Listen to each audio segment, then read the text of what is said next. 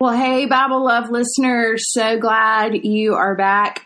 Alan, hallelujah, he is risen. We are in Easter. The Lord is risen indeed. Hallelujah. I mean, we got through those 40 days, and here's the great thing. Easter lasts even longer than Lent. Like, that makes me happy. Does that make you happy? Absolutely. We got 50 days of this. I know. This is so funny. We're having Murray and our nuts, and we're having the entire church over to our house next week, and it's for the Sunday after Easter. And somebody was like, I don't understand. It's the Sunday after Easter. I was like, Easter's 50 days. We got lots of time to celebrate. Yeah. Yeah, we talked about that. We're doing our big Easter festival this Sunday with let's see, it's even added. We've got a petting zoo, an egg hunt, a bounce house, a cookout, yard games, all this stuff. And like I made the point of saying, it's actually the second Sunday of Easter. I love that. It's not after, right? The other liturgical seasons, it's after Pentecost or after whatever. This is of. I love that. What smart thinking on your part, because that's typically like a low Sunday, right?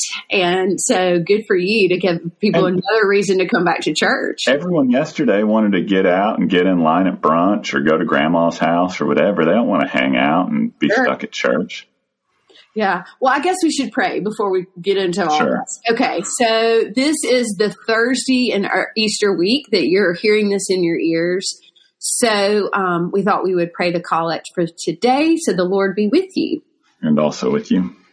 Almighty and everlasting God, who in the Paschal mystery established the new covenant of reconciliation, grant that all who have been reborn into the fellowship of Christ's body may show forth in their lives what they profess by their faith.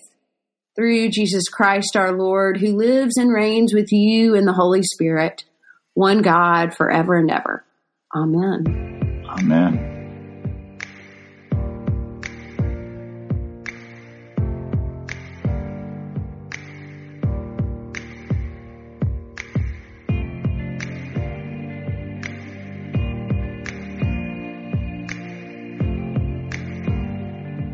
Okay, so even though it's Easter in our lives, you and I are talking about Kings, right? So today we're specifically talking about the first book of Kings, chapters 1 through 11. Is that right?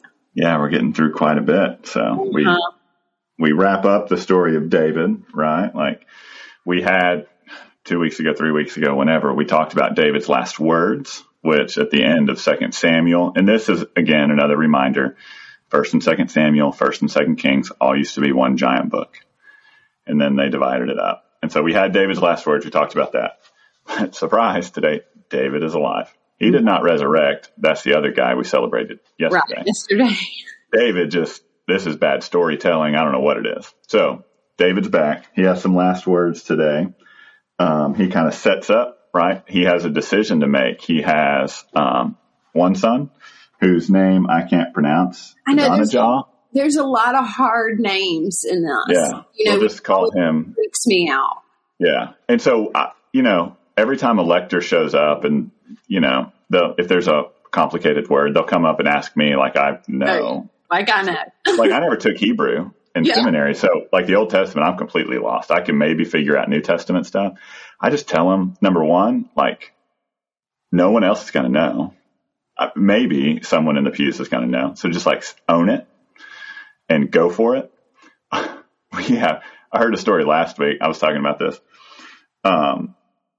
Susan, she is the wife of the founding rector of my congregation. Susan is a lovely, lovely soul. She's a beautiful reader. She read a bunch this past week. When she would get to like the names of all the tribes and, like some of these things, we've encountered some, she would be like the tribe of X, Y, and Z, and too many to be. No, she would say the names. I just can't think like the tribe of Benjamin and Judah and too many to be named. Like she would just like, I'm not doing this. I love it. Which I love, right? Because reading scripture, number one, shouldn't stress you out.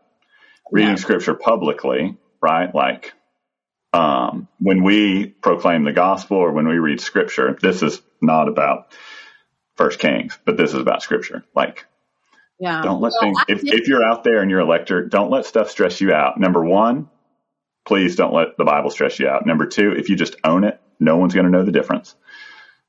Well, just make it up. I take Hebrew, but I think I've said this before. First of all, it looks like math, and you read it backwards and all of that. And I'm glad you had that little, don't let it stress you out, because it shouldn't. And I let it stress me out too much. But okay, David had been ruling for 40 years, which was, in the grand scheme of things, like a really long time for a leader, sort of in this part of the Old Testament. And now he's got some decisions to make, right? He knows he's dying. He's got these sons that have names that are hard to pronounce. And he's not sure. Like, should his sons be the king? Should other people be the king? He's kind of in a quorum here, a quandary. That's what I was trying to, speaking of pronouncing things, of what to do, right? So chapter 1 is like basically trying to figure that out. Don't you think? Yeah, absolutely. And like, there's this one, right? Like, I have a note here. Absalom sleeps in public with David's wives to show that he is the new king. So there's like House of Cards stuff going on. Oh, yeah. Right? Like, this is palace intrigue. Right? I'm going to make some public claim. I'm the guy. And David all along is trying to figure out, who's the guy? And I say guy because back then it was guys, right? This isn't, No, I hear you. I know. Yeah. I mean, it probably would have been better if there was a girl. Oh my God. Like the Hebrew scripture would probably be a lot shorter if it wasn't just always guys screwing things up. Right. So what is the decision he finally makes? Solomon. That's right. Bathsheba's son. So Bathsheba, like we talked about that story, right? Solomon has skeletons in his past because of that whole deal. But he becomes the new king. Yeah. So, and then there's this whole like long live King Solomon, and everybody sort of kind of gets around it, and there's rejoicing and pipes and, sort of like what we had yesterday with Easter. And I guess it's fair to say that like David had sanctioned this. He was like, I'm okay with this. I'm okay with King Solomon. And then in chapter 2, this is when he's actually dying, and he gives this sort of litany of how to live as the king, right? I'm about to go away off the earth. Be strong, show yourself a man, keep the charge of the Lord your God, walking in his ways and keeping his statutes, his commandments, his ordinances, his testimonies, as it is written in the law of Moses, that you may prosper in all that you do and wherever you turn.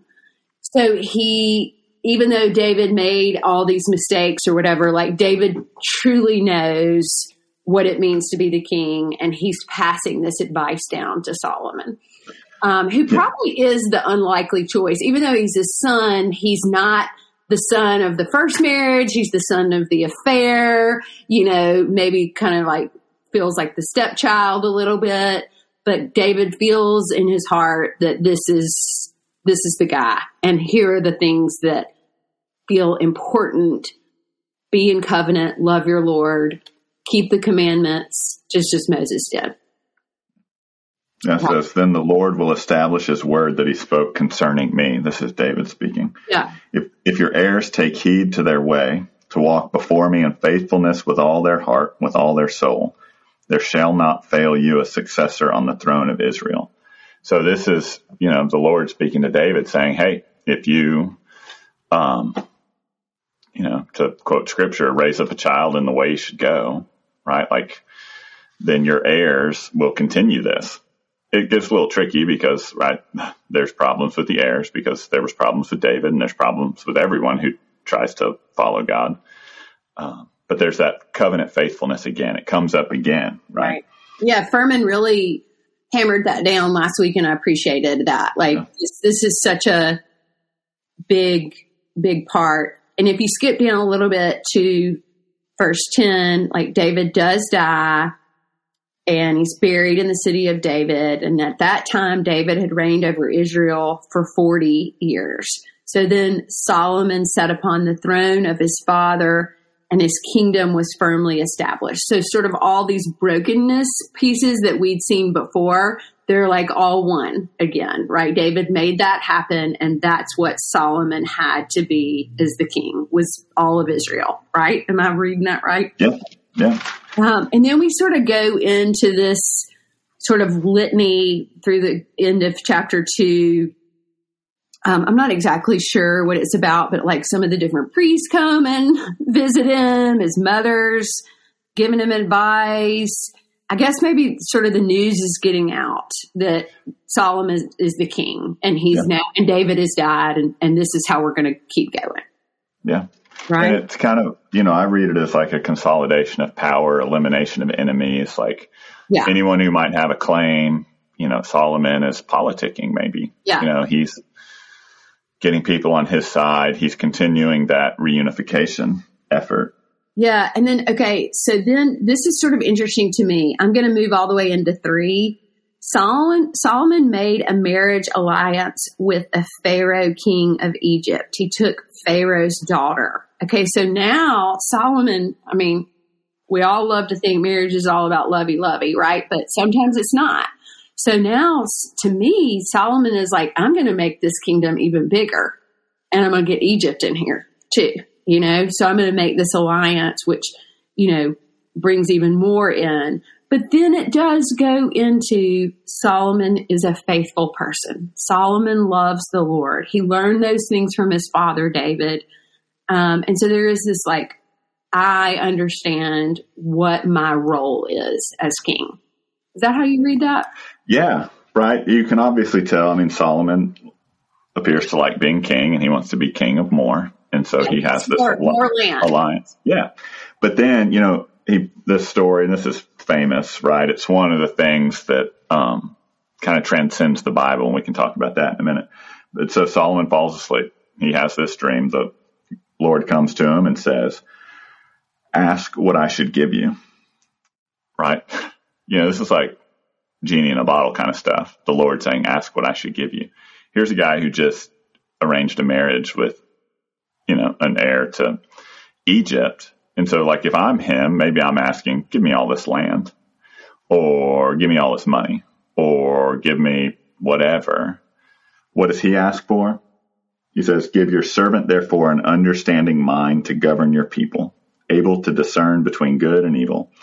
For who can govern this, your great people? So Solomon became wealthy beyond imagination. He became incredibly powerful. He became all of that. But when the Lord said, what should I give you? He said, give me a wise and discerning heart and mind so that I can govern.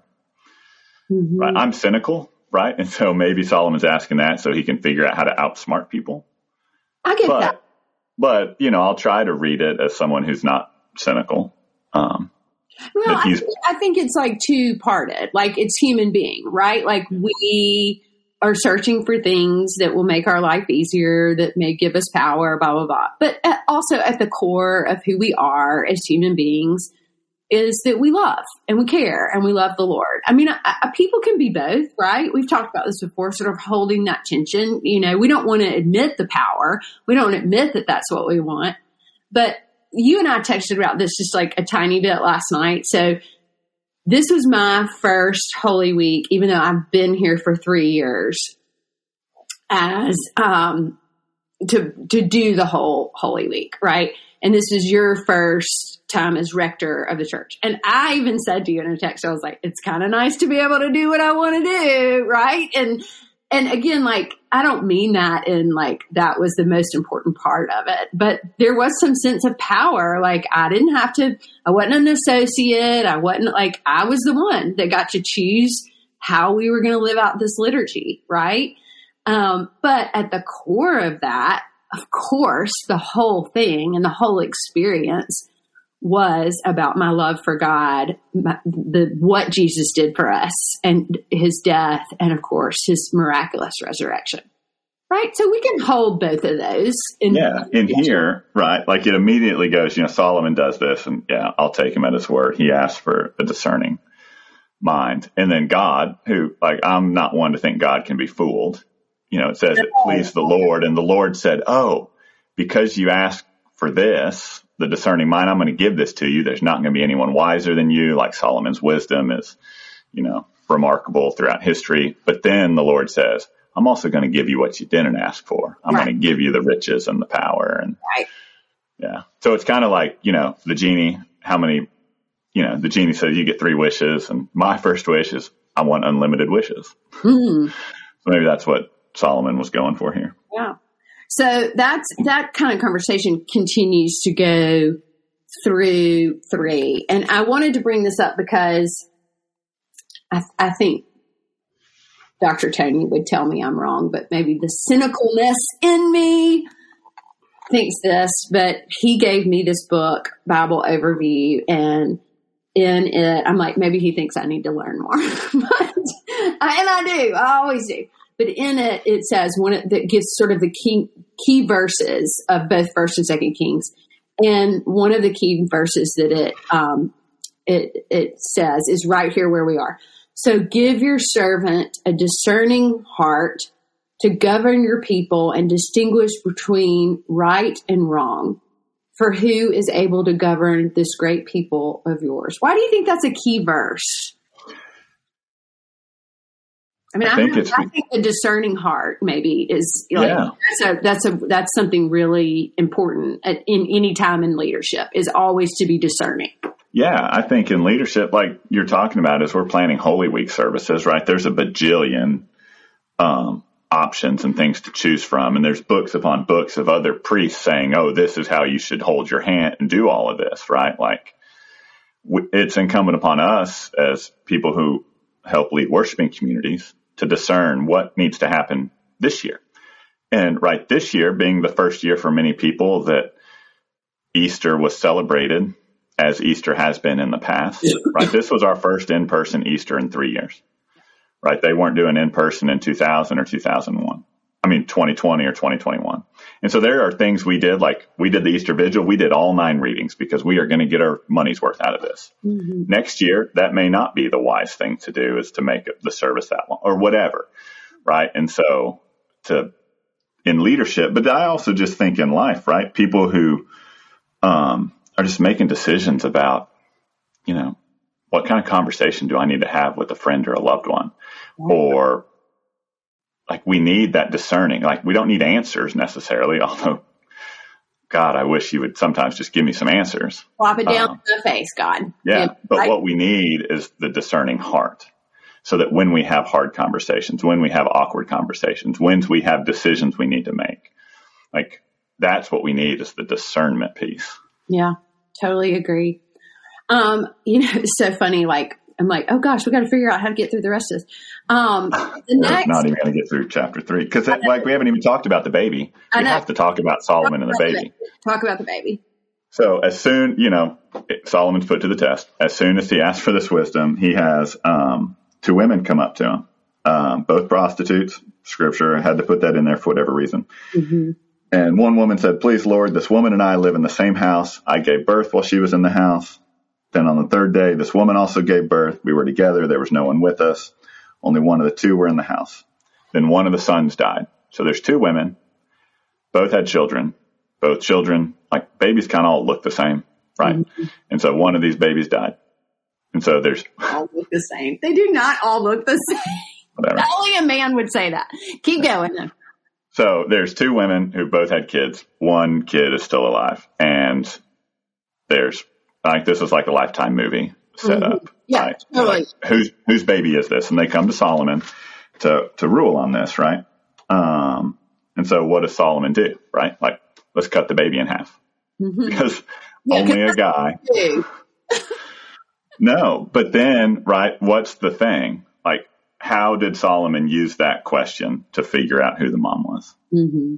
Because the mom was the one who was willing to lose their child to save their life. The sacrifice. Yeah. Before, right? Not the first time. Yeah. But that fact and so that's the heart of love. Like if you love something so much that you're willing to let it go so that it can thrive. Yeah. Right. That's more powerful than any claim of possession or ownership could be. Totally agree. Yeah. I don't know though.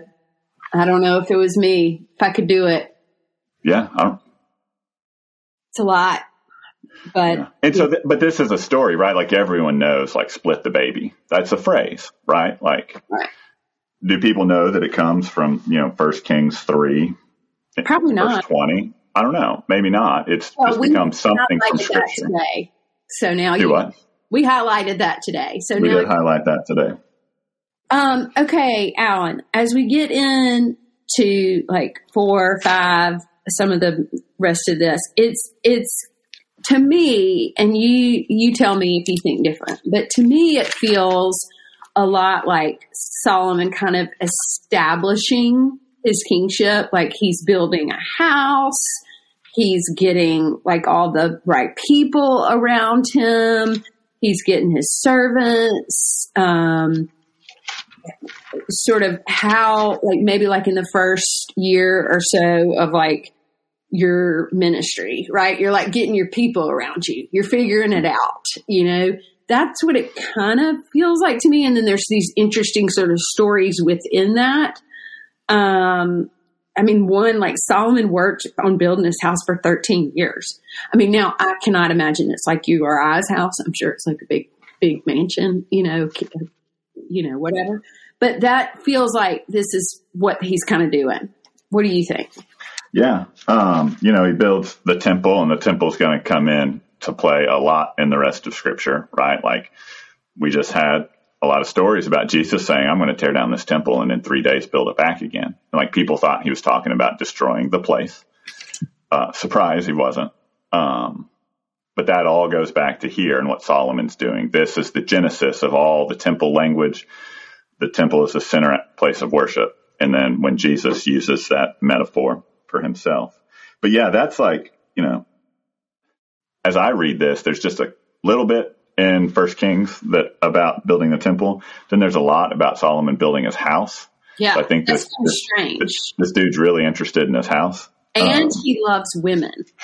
Solomon really... There's a couple chapters about all of that, right? Like, takes after his dad, and right? And he likes foreign women. That's what my Bible says. He likes foreign. Yeah. And frankly, it's more proof that God uses humans. Yeah. Right? Yeah. And broken people. Right? Solomon's not too far off from his dad, who's not too far off from like all of humanity, and that we all have our flaws. And God tells Solomon, I'm not happy with you about some of this. Like God is not afraid to say, I told you not to do this, and you are just doing what I told you not to do. I'm like way down, like in 11, chapter 9, and the Lord was angry with Solomon because his heart had turned away from the Lord. And that's what happens when we get in power, right? We're building houses, we're getting into women, men, whatever, and we forget what our duty is, which is to love and serve the Lord and bring people to the Lord, right? It happens all the time. Still happens. Chapter 9, it sounds like the people of Israel going back, it starts and the Lord says, if you will walk with me as David walked with me, I'll establish your throne over Israel forever. Nothing will fail. But if you turn aside from following me, you or your children, and don't keep my commandments, then I will cut Israel off from the land that I've given them. So this to me sounds like what we talked about in the Exodus and Leviticus, right? Like God saying, you've seen me faithful before. Trust that I'm going to be faithful again. Please trust that I'm going to be faithful again. And things are going to go well. Mm-hmm. But if you turn aside, if you start following your own desires, then it's probably not going to go too well. And that's been kind of the constant struggle and back and forth throughout the whole of Scripture up to this point, and basically will be for the rest of time. And here it's presented to Solomon. You have a choice. And it's so faithfulness or unfaithfulness. Right? It's so our lives too. We have that choice. Faithfulness or unfaithfulness. There's your title. Yeah. It is so our lives. And I think that feels so important too. Like we are learning about these scriptures, but the one thing Alan and I feel really committed to as well is like, how does this work out in our own lives? And there it is. It shows up every time, Alan. Every time it shows up. We have a choice. And especially during this Easter season, like we have a choice to celebrate and know what God did for us, what Jesus did for us, or we can just sit there and be like, I guess I'm just going to be unfaithful and go do my own thing and have my own power and get all caught up in that and that's exactly what Solomon did during this time, instead of having the choice of, I'm going to be here.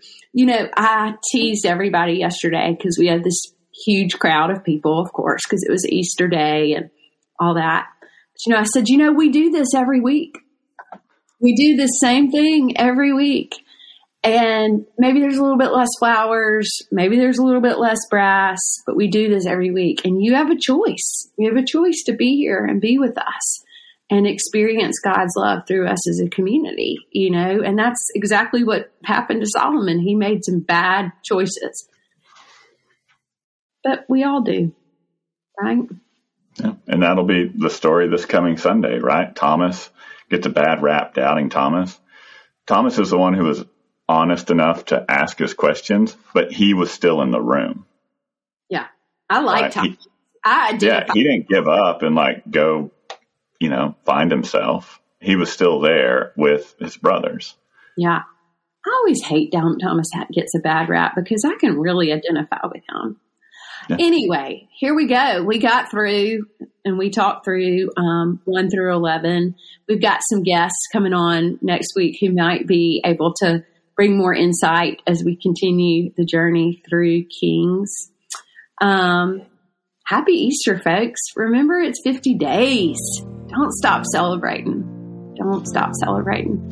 And as always, remember, we love you, but most importantly, God does.